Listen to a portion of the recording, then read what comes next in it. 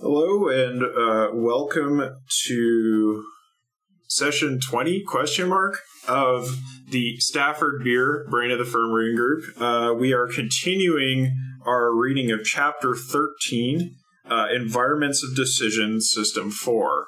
And we're picking up on the bottom of page 186 right here. So it says, before exploring further the nature of the corporate planning function, which continuously aborts, it seems necessary to enrich the model a little.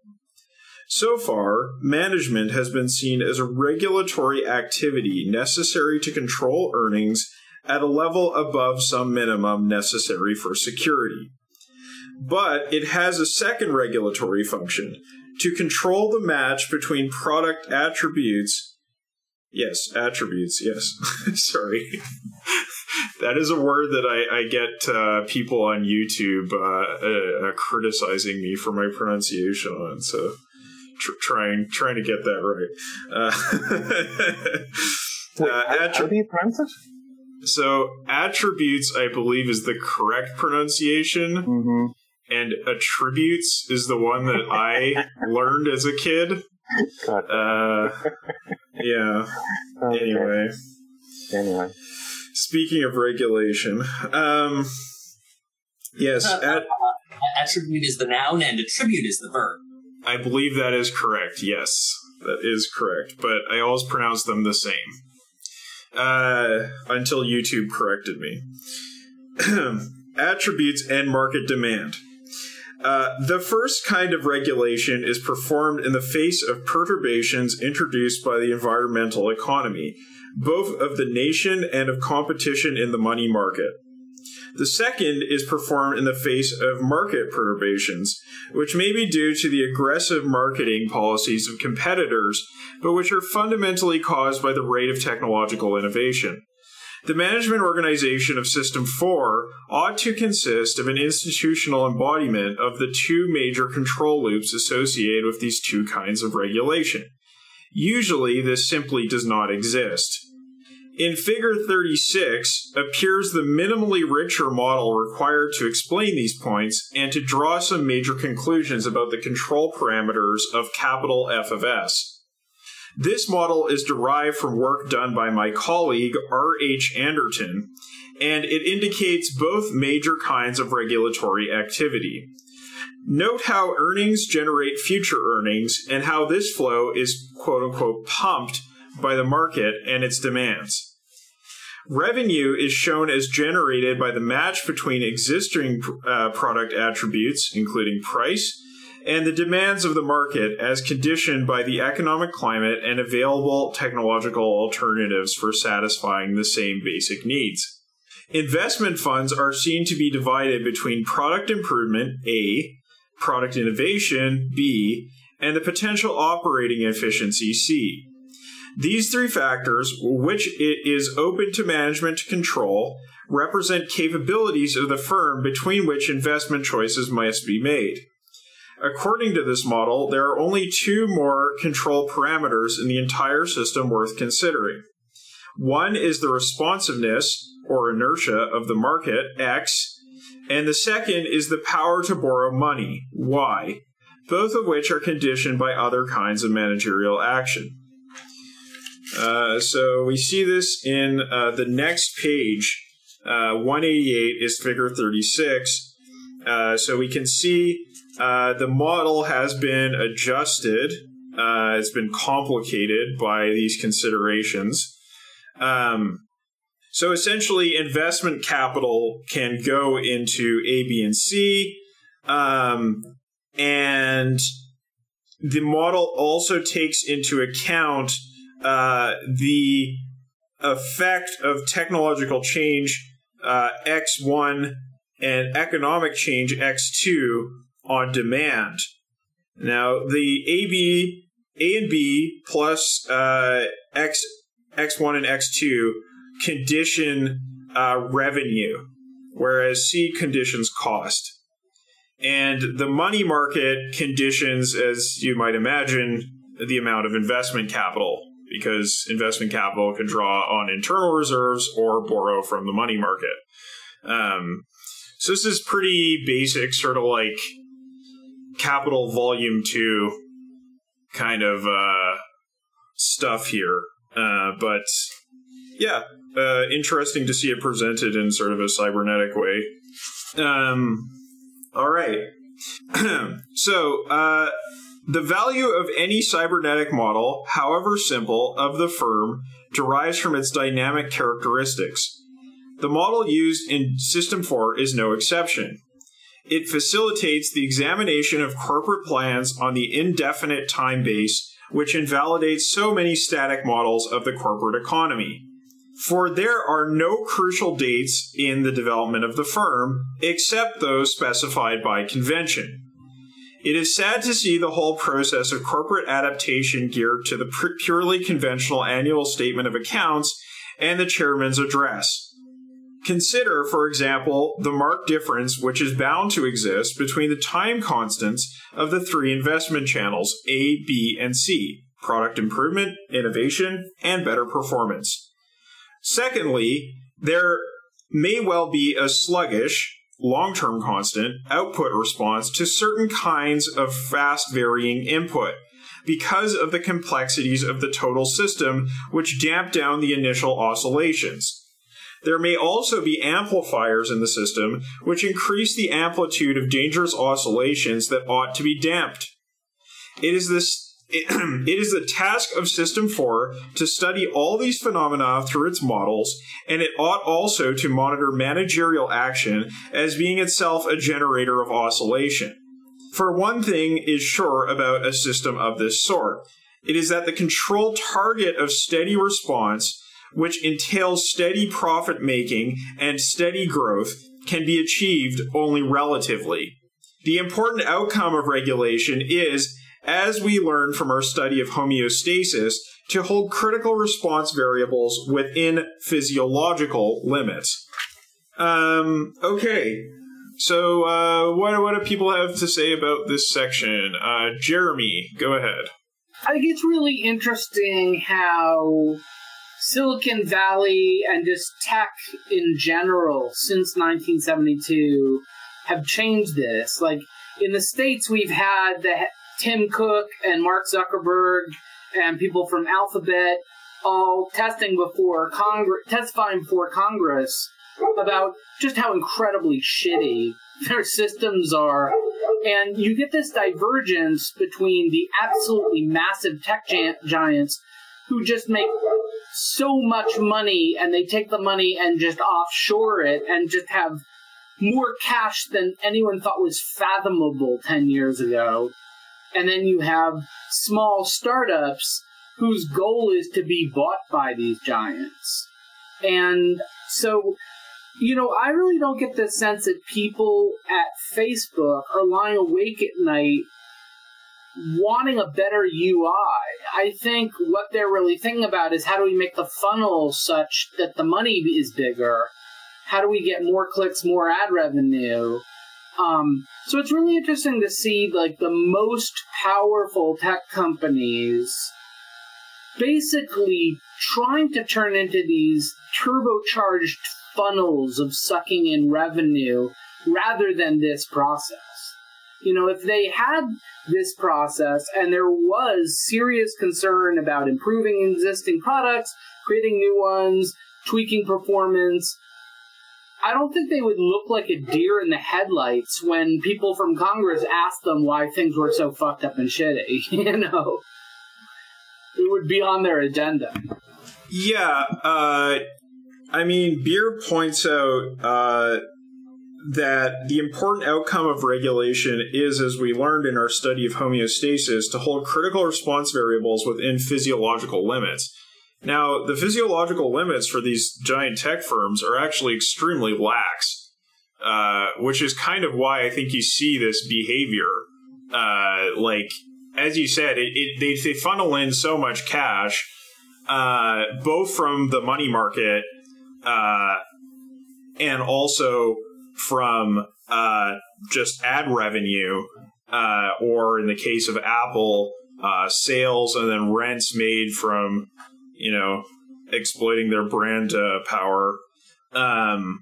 that the constraints are really quite lax. And so maintaining homeostasis is really not very difficult for them. And therefore you get an organization which has not really been subject to, evolutionary constraints for some time. Shane, go ahead, then Matt. Yeah, I guess one of the things that jumps out for me here is the way that System 4 is going to integrate over many divergent and overlapping time horizons. That there's going to be all kinds of temporal dynamics in the system that System 4 needs to smooth over and integrate. You'll have very fast-moving dynamics and very slow dynamics that System 4 has to juggle. Fun. Yeah. Yeah, again, this very reminiscent of Marx's presentation in Capital Volume 2, considering sort of like the temporality of cycles of capital and his reproduction schema. You kind of get that in this diagram. Okay, Matt, go ahead. I'm thinking about how this maps onto like companies where like it's not even about revenue, like whatever tenuous connection to like an actual business, something like Facebook actually has, versus like a Twitter that really is just. It's a monopoly play, but like everything is vanity. That means everything is vanity metrics in the short term. And so, like, I think in a way that they might even have kind of more developed System 4s than most companies, because it's the way why are you looking in that section? That's where the light is. It's not like you have reason to believe that they're measuring things that are easy for them to measure, and then they're measuring their success by these vanity metrics that are just easy for them to measure, and so they actually probably can be more sophisticated in System 4 sense, but like purely in like the imaginary castle in the sky way, that they just invented. Right, they're good at chasing the metrics that are going to make for good presentations. Because, if you look at where money comes from, very little of it for them is from, or for some of these companies at least, very little of it is from earnings. Most of it is from money market. Brett, go ahead. Yeah, but even when it is from earnings, it's like Amazon can just see, they can say just saying on Congress, they can just use their metrics from other sellers to improve their own product, and I don't even know where that fits into this whole thing, but it feels like a very System 4 System 5 thing where they can just basically steal someone else's product and sell it because they know it's popular. Yeah, definitely. That would be a component of Amazon's System 4 is their ability to monopolize competitor information and steal it when it is advantageous for them, so that they can put out a line of Amazon Basics that is based on stolen information. That would be a System 4 function for sure. Okay, well let's continue reading through this. I think we can all sort of acknowledge that Beer says that this is a minimal viable model. This is as simple as you could make it without losing the point. So certainly, if you want to look at any given firm, especially firms that operate on, late capitalist accumulation strategies, it may diverge from what we're seeing here to some degree or be complicated. So 189. Now take a look at the way Figure 35 is enriched in Figure 37 as a result of thinking depicted by Figure 36. The 5 control parameters of the system, A, B, C, X, and Y, are now gathered into a box of control settings through which the feedback can operate. Note that every line on the diagram should be drawn as 5 separate lines, one to each control parameter. The diagram has been simplified because each has its own characteristic time constants. So I don't believe he's saying it's simplified to one line because of the characteristic time constants. He's saying there should be a separate line for each of them because they have their own characteristic time constants. In addition, there is now a feed-forward loop, which activates the kind of model shown in Figure 36. The predictions of this model are compared with real-life outcomes to generate the feedback that activates the corporate planning return loop. So we have here, I goes into parametric control settings, which goes to E, which is then fed into the feed forward, which is the model that has been developed in the Figure 36, and the actual company activity. So you have like company activity is F of S, and then the model of F of S, or sorry, the model of the organization compares F of S with F prime of S, and makes adjustments there. The feedback, or sorry, the company activity goes into output, but it also feeds back into capital F of S, which is the corporate planning. So that may actually be some of the elements that we were discussing there, which are not included in Figure 36, but would be included in System 4 nonetheless, because System 4 includes both the feed forward and the feedback, right? Those are the two different components of it.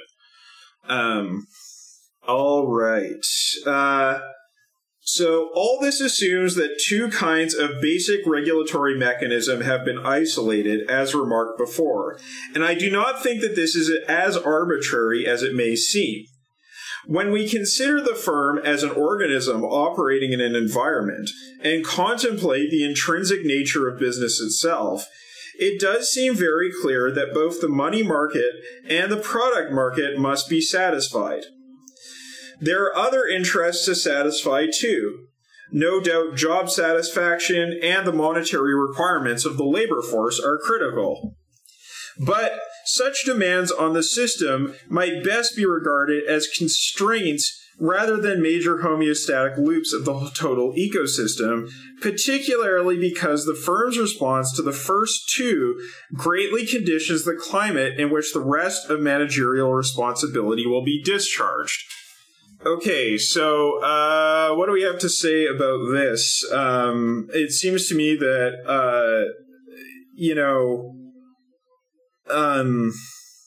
it's like, I guess he's saying that those things would these internal things would largely be handled by System 3, because they're sort of contingent on the overall interaction of the organism with its environment. But let's go to Shane and then Jeremy. Yeah, I kind of read this as like that. These other things, right? So job satisfaction and compensation for the labor force and stuff are factors, but they're not the prime feedback loop that's conditioning the entire enterprise. Like in capitalist societies and capitalist firms, it's the market, both the product market and the money market, that disciplines the entire thing, and then secondarily, the conditions for, say, labor compensation are set. And this, I think this bears out, right? That the market rules everything, and you get sort of labor compensation driven into the ground as like something the firm can live without. Basically, like the firm can't live without the money market and the product market, but it can live without happy workers, or whatever. Like it can sell out the workforce pretty easily. It turns out that that's not a primary thing; it's a secondary thing in capitalist firms. Yeah, and I should clarify that the wage relation is actually an interaction with the external environment. But I think it's the case in capitalism that relationship is largely conditioned in the aggregate by the state of class struggle between the capitalists and workers. And therefore, it has more of the appearance of a constraint or an internal dynamic because it's being conditioned by systems that are outside of the firm, right? It's like cost-cutting concern. Yeah, and it's being held down by all of the functions of labor discipline that happen. Basically by the reserve army of labor. Right. It will be similar to gravity, right? That like all organisms on the Earth are conditioned by gravity, but they're all conditioned in a kind of ambient way by it. So you wouldn't say that gravity is really an internal dynamic of the organism, because they all do it, Yeah, I mean, again, I don't want to suggest that the iron law of wages is true, but there are certainly conditioning factors that are way beyond the firm. Jeremy, go ahead, and then we'll go to Tom and then to Jake. Whenever I hear Beer talking about constraints when it comes to revenue, I always think of one of the major themes of Platform for Change, which he was writing at the same time. And in Platform for Change, he introduces the Aristotelian concept of eudaimonia and says that eudaimonia is sort of the highest good where people are living their best lives. And he says that money is terribly, terribly important. But ultimately, the goal of systems is eudaimonia, not money. That money ultimately acts as a constraint upon eudaimonia. That what you really want to have are systems that encourage humans to live their best lives, but that takes money, and therefore we focus on the money because it is necessary to have enough money to have eudaimonia.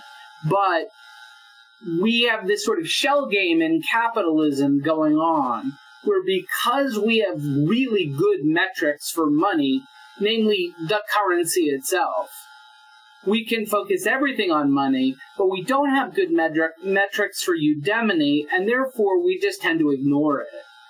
But ultimately, at the end of the day, the entire purpose of that system and every system is eudaimonia. And I think that's overall true of what Beer is doing, but he did say at the beginning of this section that he was going to present things in a form that would be familiar to corporate managers. And I think that actually in this section, that conceit overrides his basic philosophical assumptions.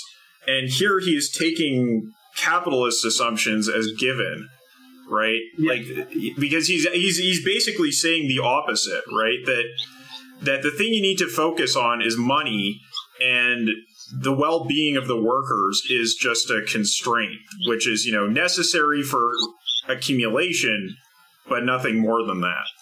Yeah. Tom, go ahead. I just stepped in. I just was listening to the point about sorry, just come in to the point about you were making about the labor power being external. The wage being external. I would have thought that it's both internal and external.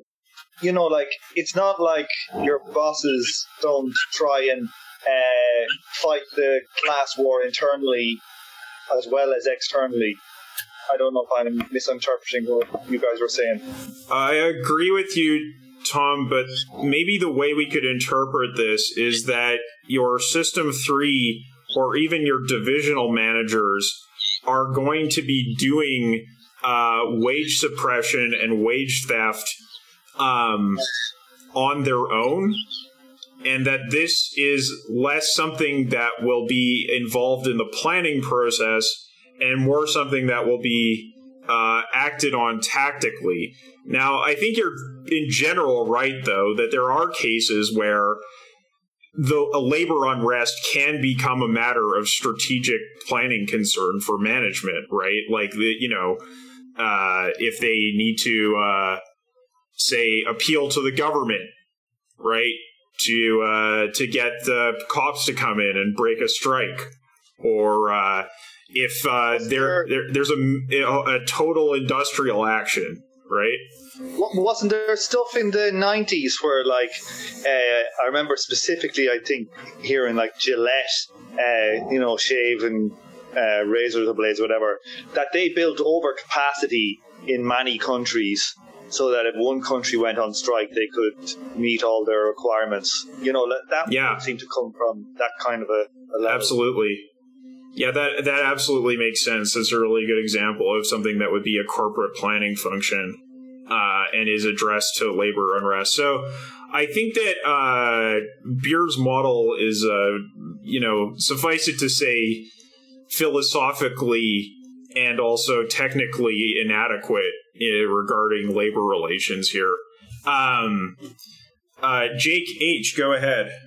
Yeah, I was like, kind of as I was reading this, I was trying to, map it onto socialist organization or non-capitalist relation-based organization, and just having like, he talks about these like the investment channels and things like you have just been talking about, of like in terms of these sort of capitalist modes of relation as like, but that is sort of the given.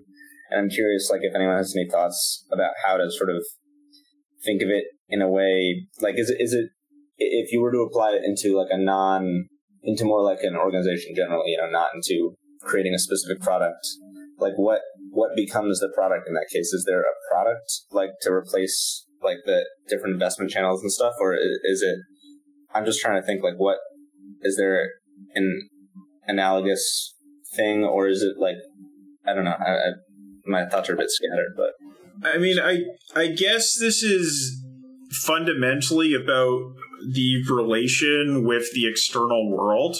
So you're going to want to look at what the activity, the sort of transitive activity and the intransitive activity of the organization are, and like plan around that. So I think that you need to do quite a bit of work of abstraction to get from here to a socialist model, especially, for example, if you were, as Jeremy was saying, planning for Udemity, right? That's gonna, does it make sense to talk about Udemity in terms of cost versus revenue? Probably not. You're going to need to operate at a higher level of abstraction to make this work for you. So it seems very similar to the reproduction schema at the end of Volume 2 to me, because those have often been looked at as inspiration for planning, like in the USSR. The planners would refer to, the theorists and planners would refer to Volume 2 and the reproduction schema there to try to figure out some kind of solution. But it's certainly not the same thing. There's a difference of kind going on here, where this is really oriented towards capitalist production. Like, even if you want to look at something like the money market, it's like, yeah, there would be some kind of analog to that in socialism in terms of like basically collective resources available for investment, but it's not a money market. It's a different thing, right? Okay, so we'll go to Shane and then Matt. Yeah, I think if we're applying this to maybe in the shorter term, applying it to sort of socialist organizing, I think the key thing is to have some kind of metric that represents your relation to the world, right, or a set of metrics. So if we were going with like a kind of, I don't know, like a Mike McNair kind of strategy of going for the continental majority, you'd be wanting to look very carefully at polling of like general support for your movement and such like that, and whatever other metrics you can kind of pull out of the air. The relation between the sort of XY relation between like the leftover earnings versus the money market stuff, you'd have to pull that way up to a level of abstraction of like, one of the channels into your reinvestment of energy is going to be stuff that is under your control. Like it's stuff that passes through you already, and then there's stuff that doesn't pass through you already. Similarly, if we look at A, B, and C, we've got existing products, new products, and performance, and that would, I think, translate to existing initiatives, new initiatives, and efficiency in both. So, like, if you're already doing a lot of, tenant organizing, you might find you're maxing that out. And it's like, well, shit, we're going to have to go back to good old-fashioned labor union organizing in parallel, right? Like, so it's that kind of thing of, like, do you keep making MacBooks or do you make an iPod? Well, you kind of have to do both. You have to entertain the possibility of tuning your relative investment in one or the other. And this gets us over this usual fractional kind of left stuff of like, oh no, it's like duck season, rabbit season, right? It's going to be tenant organizing, factory organizing, tenant organizing. Both, you use a fucking strategy to pick both of them or to pick your ratios of both. Use a big fucking strategy model to integrate over time the various fluctuations in these things. So like, I think what he's got on the page here is very much aimed, it's a description of capitalist firms. And there's stuff that would be irrelevant for either for immediate socialist organizing or for the future. But there is, I think that the general pattern, if you squint enough, more or less works. You have to know your metrics. You have to know what your model of your relation to the world is. And I would kind of point out again that, like, Beer is actually sort of diverging from his framework in presenting this, because in previous sections he has claimed that the VSM is strictly general, and here he's kind of presenting an application of the System 4 principles to firm planning as a sort of proof of concept. But really, this is not the VSM, right? Because it isn't strictly general in that sense. So yeah, this is kind of like a proof of concept here. Matt and then Steve. Go ahead. Yeah, with respect to like like labor satisfaction stuff, versus like income from the money market. Yeah, I can see how it all plays out in terms of like just like the math of optimization and like constraint satisfaction problems, where it's way easier if you're like just trying to maximize one thing and just for every other variable, like just sort of keep it like within some range, versus like a firm. So if a firm can do that, they can say we just want to get more VC money, like that's what we're trying to keep up and up, and workers just have to be happy enough to not be quitting, and or scared enough. But yeah, for socialist organizing, like it is. Like it's harder to find, I guess, a numeraire or whatever. Because I mean, maybe if we could find like some sort of like either empirically some sort of KPI that maps on that has some predictive value for some kind of success of socialist orgs, or maybe we find something that kind of theoretically makes sense. And I mean, we're trying to increase class consciousness, or some kind of metric of power for the working class. See how much the working class's preferences gets reflected in policy. But I mean, like until then, we don't actually have a way of comparing two unlike things. Like this is how businesses work, and Toyota will have its will have have its regular line. They're, constantly improving, and that funds, risky innovations for like a special projects division. And, like those might become the bread and butter later down. But yeah, like we don't really have like a way to compare those two things, which is frustrating. Everything is sort of like weird bespoke metrics, if there are metrics at all. Yeah, and I mean, Beer is pretty clear in the System 2 section that there need to be metrics. But again, he makes that sort of claim that, you can kind of just look at the direction or the tendency of the metrics. I don't know if that really applies to System 4, because that information would be fed into System 4, but System 4 is going to be doing its own research too. So, not super clear on that. Okay, let's go to Rudy, Jake, and then Shane. I guess it is where the whole problem that I've found in Beer comes at. The moment you measure something, the system tends to optimize for what is being measured, like obvious case being number of papers published by a researcher, then you will just get salami publishing. Number of citations, and you just have big citation farms. Do it for a party, number of recruits, you just go and recruit students. So there's always the problem of what you measure might not be what you want to measure.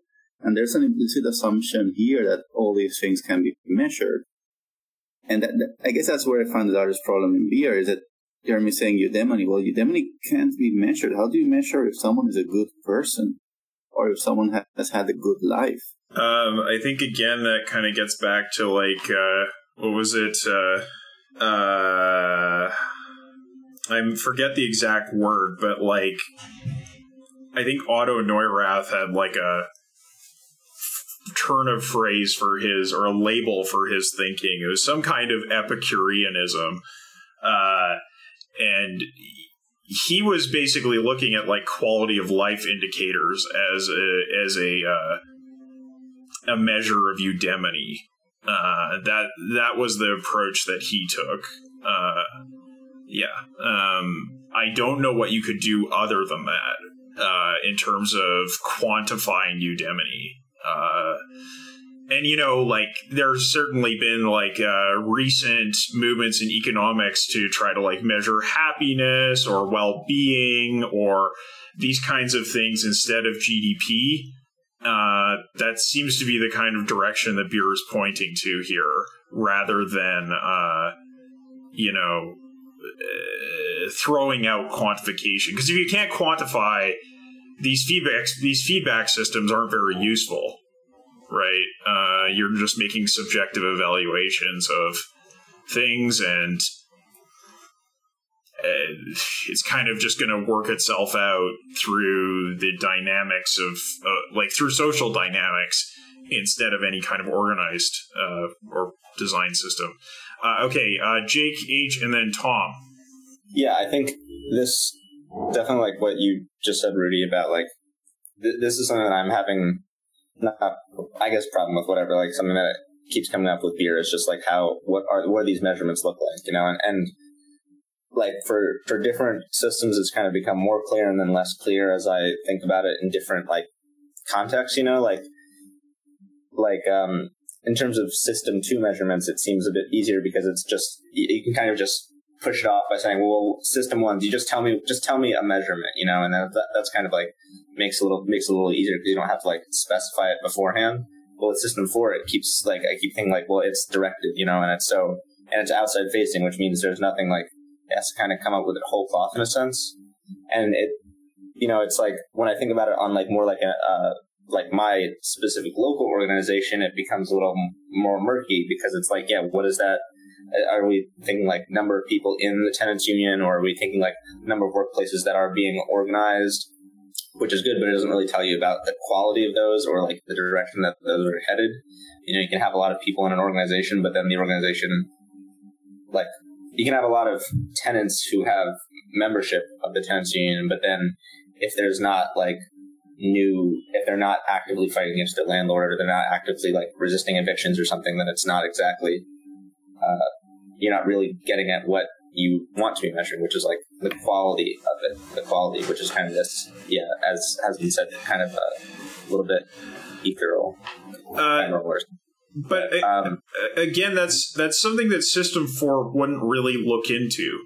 right? Because it's too detailed. So I don't think those kinds of things would really be considered by System 4 that much. Well, I guess I'm thinking of it more in terms of like how you're going to model the future of those parts of the organization. You know, like, are you going to try and say like, well, if we did X, not to reuse variables, but if we did, this thing differently, would the number of tenants that we have in our organization increase? Or if we did this differently, would we be able to more effectively prevent evictions? Which I'm thinking about it more. I can start to see where you could kind of have some numbers that get into it, but again, it's like, does that really hit at the core of it? But then when you kind of abstract it into like the national organization that we're a part of, I've been thinking about this more of just like, because it's kind of being built right now, and so I'm trying to inject more Burian cybernetic architecture to it, or infrastructure to it. And that makes it a little like when you don't have to think about what they're actually doing, like what local affiliates are doing, it becomes a little easier to say, well, like if we just increase the number of people or increase the number of like affiliates to this national organization, then that's like probably what we want, but then it's like, does it get down to the nitty gritty of like what's actually being done? And I guess that is, but also I feel like that is kind of the benefit of Beer, right? Because it's like he's saying, don't concern yourself with this when you're thinking about how to optimize the whole organization. Trust that these things are being done within these the other systems, and then when you're thinking about the total thing, the future of it, it's you're looking at different things. It's also why there is an algorithmic filter that runs all the way up to System 5. Right. Because if that problem is happening, it should be alerted to System 5, and it's not exactly the business of System 4 to address it. But that's I mean, these are fair points that you're making. Like, it is not super easy to imagine how this is to be implemented, especially when you consider, like, that concern, like, because these systems kind of have, like, overlapping areas of concern just with, like, different degrees of specificity and action, it can get quite confusing in a way. Tom, go ahead. Hi, yes. I've just been watching the Vietnam War documentary series by a man, I can't remember his name now, but watching with, what's his name? Something like Jake Bruce. I forget what the name is.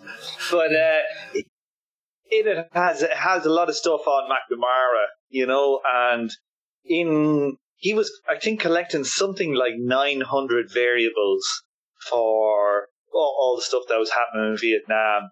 And I think every month 90,000 pages of reports were being generated. So, like, just to put it in kind of context how crazy it can get. But also, when it came down to it, they were pretty much going on one variable, and that was the kill ratio. How many are we killing versus them?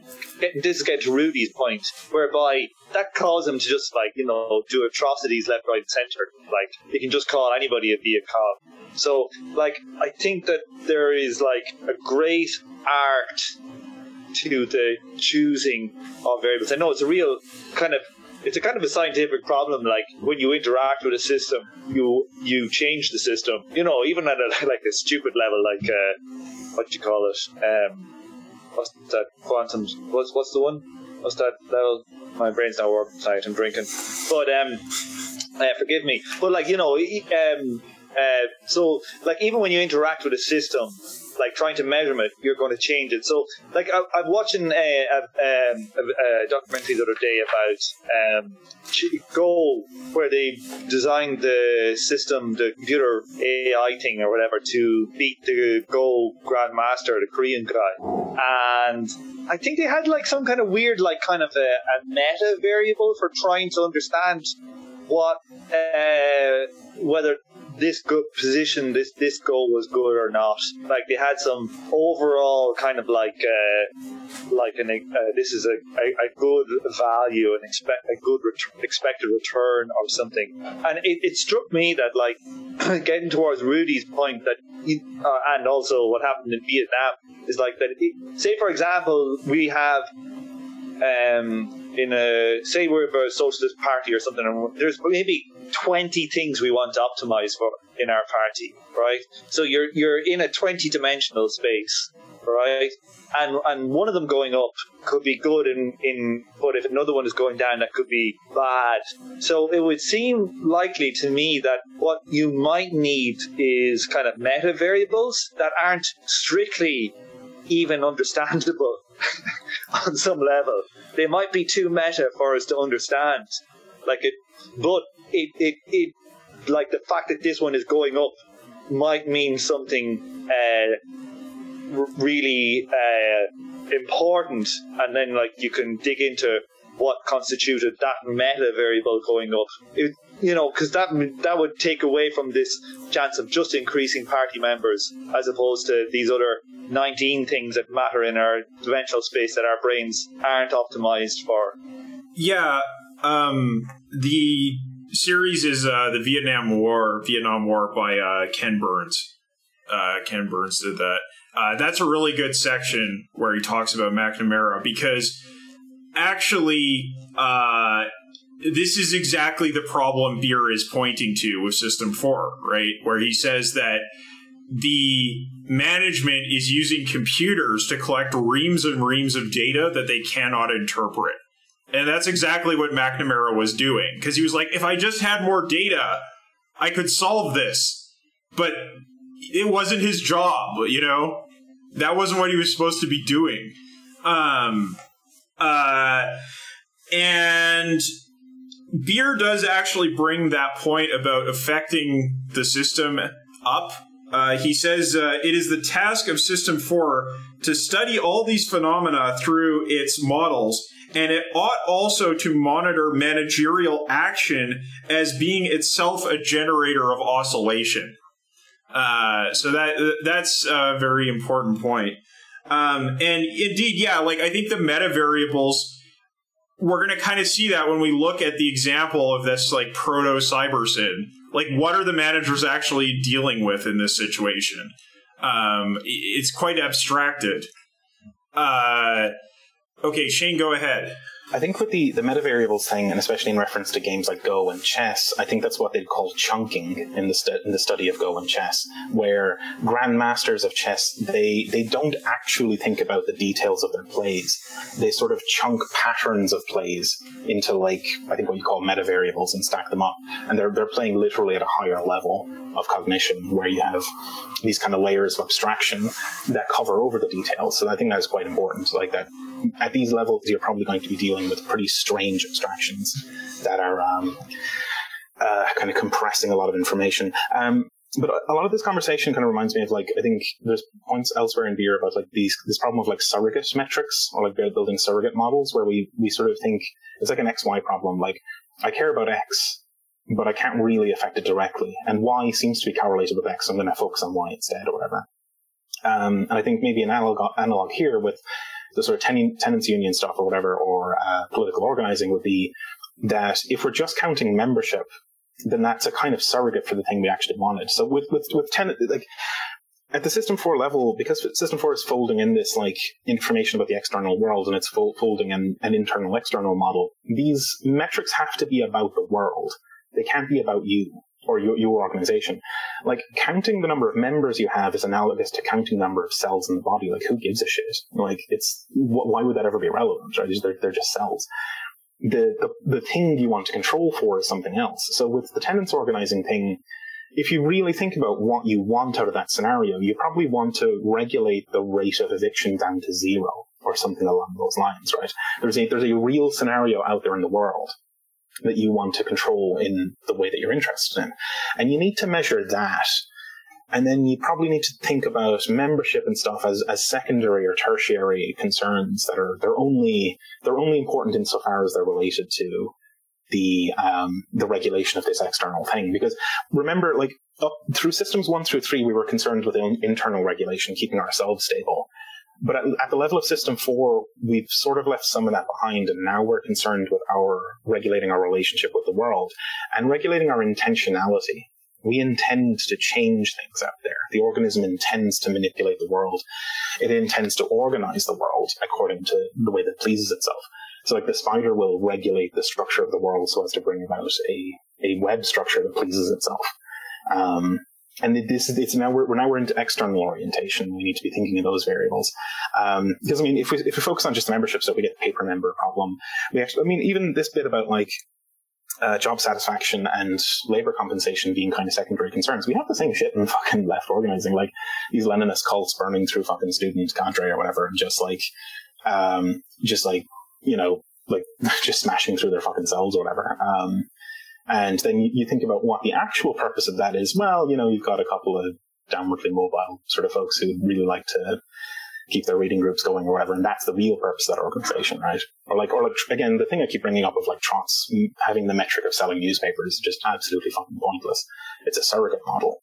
It's a thing, it comes up in a lot of the Adam Curtis documentaries as well, right? That we make models of the world, but if we make the wrong models and we measure the wrong things, we get into statistical hallucination, where we start to see meaning in these just deranged models, and these like quasi-realities can end up taking over. So yeah, I think I'm definitely with Tom, right? That like there's an art to picking the right thing, and there's an art to figuring out what you actually care about, rather than not like tricking yourself into as an organization measuring the things that are available. Because I think maybe Matt mentioned the drunkard and the keys problem, where probably for the sake of the listeners, right? The anecdote goes that like a policeman is wandering around and he comes across a person searching under a streetlight. He's like, "What's going on?" And he's like, "Oh, I'm looking for my keys." And he's like, "Okay, fine, I'll help you find them." And they're searching around in this pool of light, and I'm like, "There's no fucking keys here." And he's like, "Are you sure you dropped them here?" He's like, "No, of course not, but this is where the light is." He dropped them fucking way back the road, but this is where the light is. This is where the measurable stuff. This is where the stuff that's easy is. And measuring membership is easy. That's the fucking streetlight. But the keys, they're way over there, somewhere off in the dark. We need to be training our attention on that stuff out there, and just discard all fucking notions of this stuff that's easy to measure and immediate to our experience.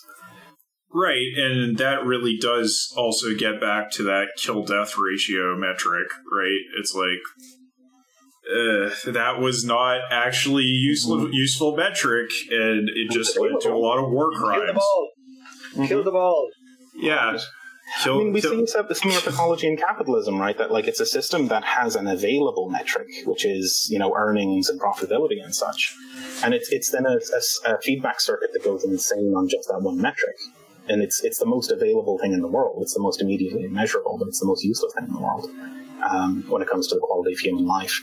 There's major danger in allowing surrogate metrics to run away with themselves. Absolutely. We live in a world that's dominated by this kind of psychotic feedback circuit on something that doesn't matter in the slightest. Okay, we're going to go to Matt, and then I want to move on. For a good case study for finding an alternative metric, I think the introduction of sabermetrics into baseball. If we saw that movie Moneyball, I think that's a pretty good case study. There's like a real thing, winning games that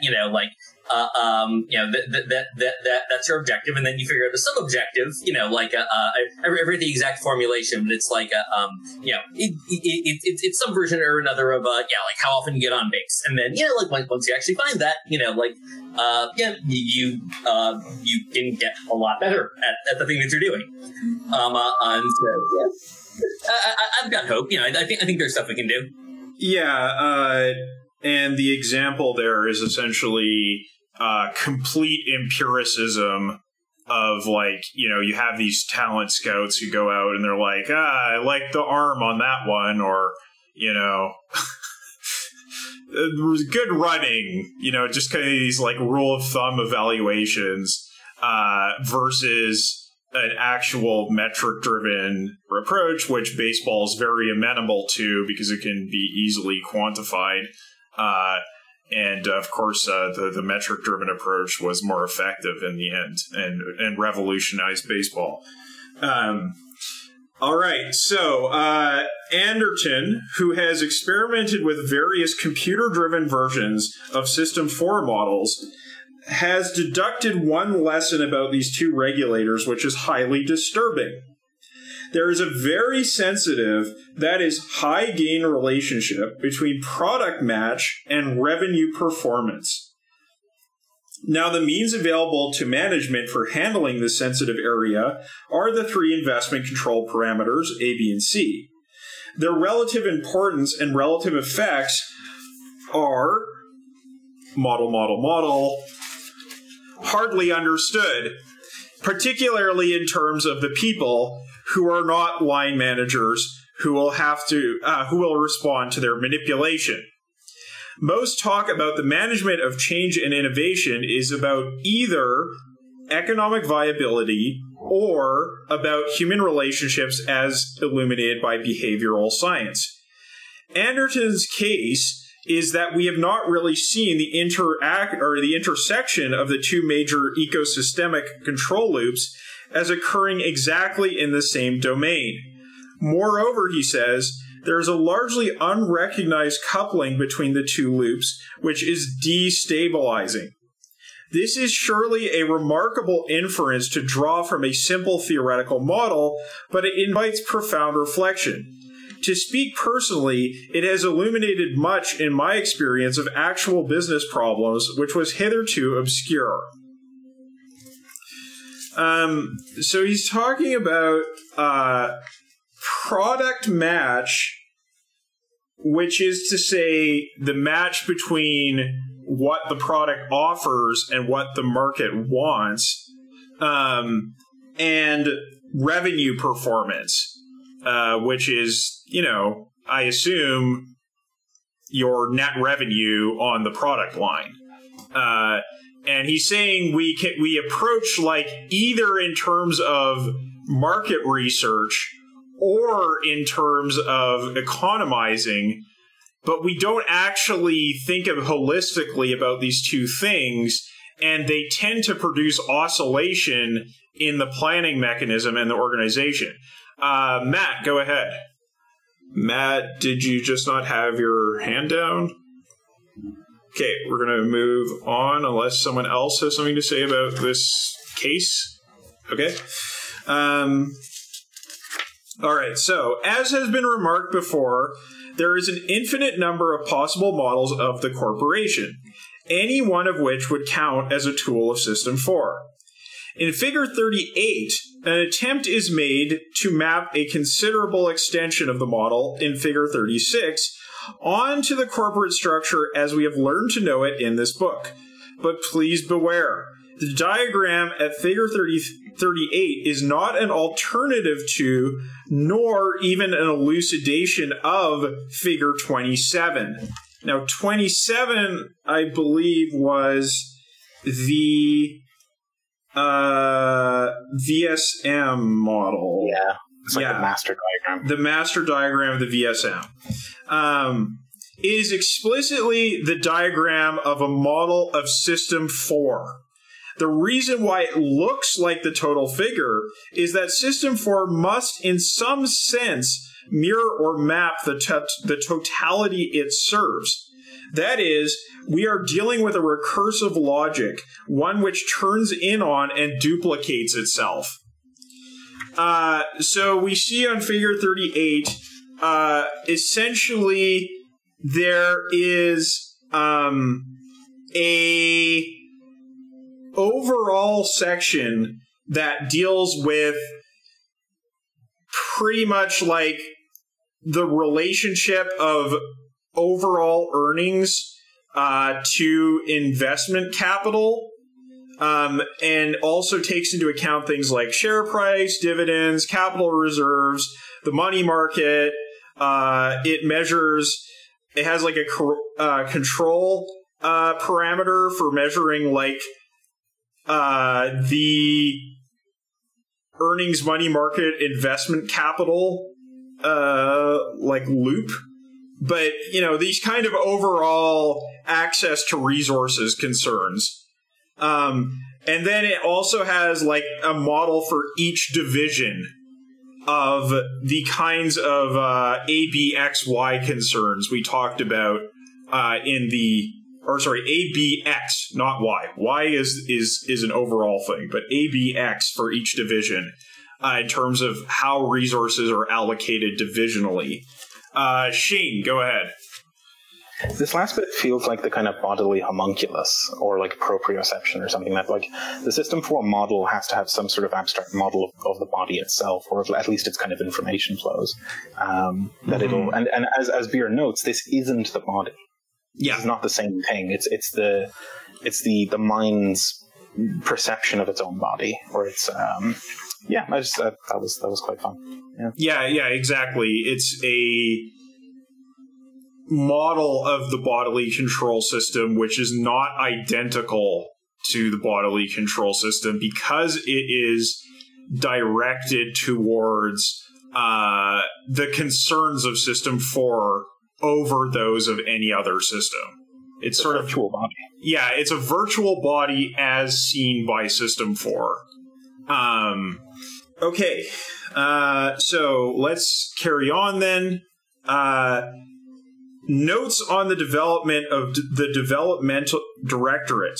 Notes on the operation of the development directorate. The development directorate will consist of people and may indeed involve the activities of a large staff. For, in managerial terms, the development director himself must exercise control of all those functions needed to acquire information. Therefore, for instance, marketing research. To evaluate information and propose solutions to policy problems. Therefore, for instance, operational research.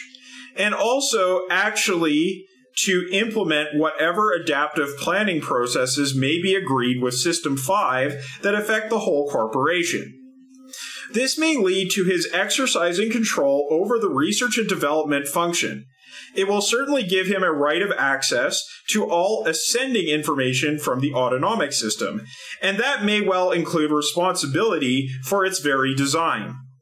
So we saw before how System 4 can interact with System 2 to kind of modify the models that are being used. That's what's being mentioned there. Responsibility must lie somewhere, after all, for governing the total information system and for the command structure of the corporation. Nonetheless, our primary concern has to be with the physiological role of System 4 as the biggest switch. We understand its central place between Systems 3 and 5 at the conflux of information between the central command axis and the outside world. We know what it has to do and the kinds of techniques available to these ends, but precisely how is it to operate?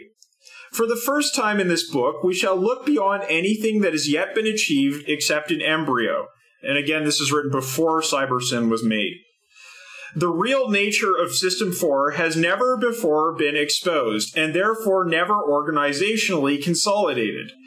Bits and pieces of what we should now call this organizational unit certainly exist in every corporation, but because they are disseminated throughout the corporate structure under different bosses, their interactions with senior management have never been properly codified. The head of operational research, for example, gets along as best he may, selling his activities in an ad hoc fashion.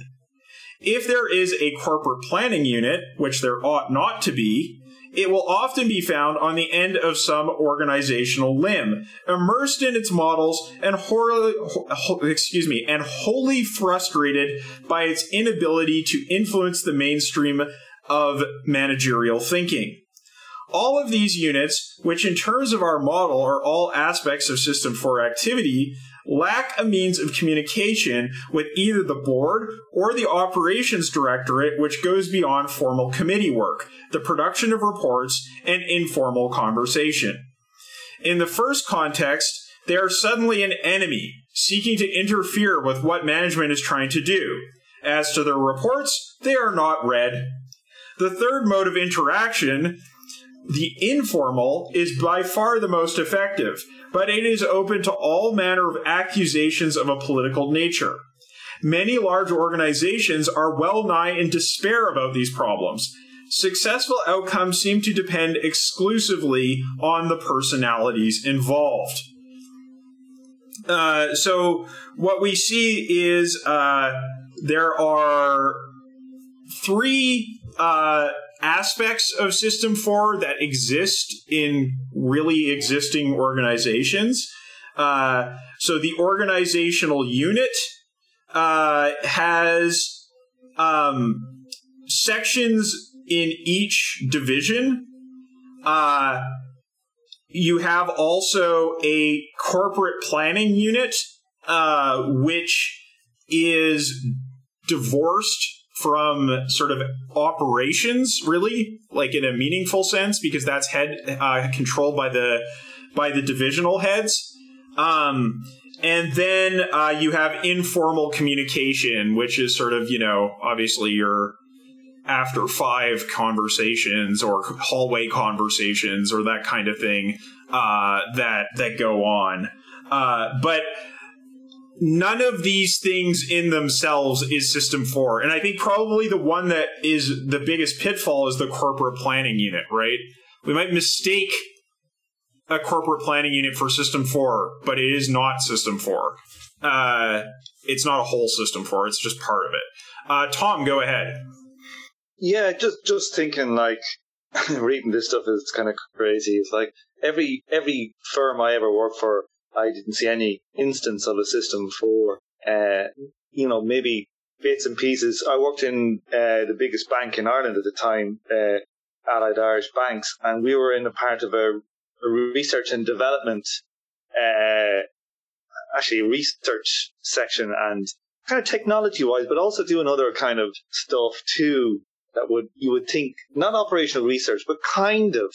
And in the middle of the boom, what did they do? They sent in the guy who had set this up and who had introduced loads of, over like 30 years, introduced all the systems into the bank, essentially.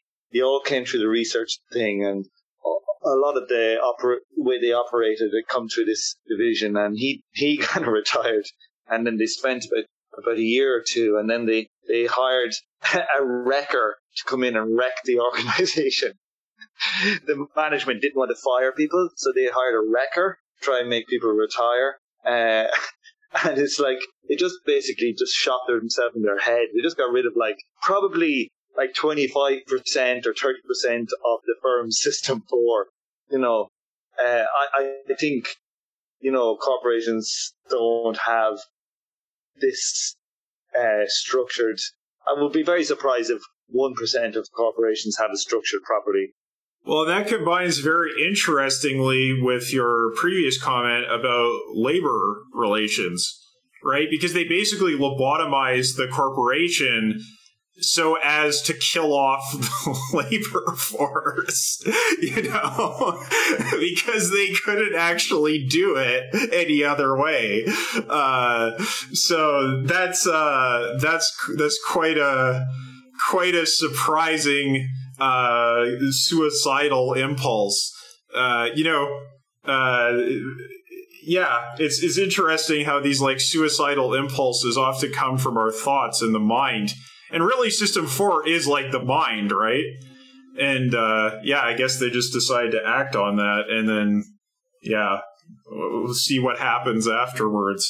Woof. But that's an interesting point, that maybe a viable system is not viable in capitalism.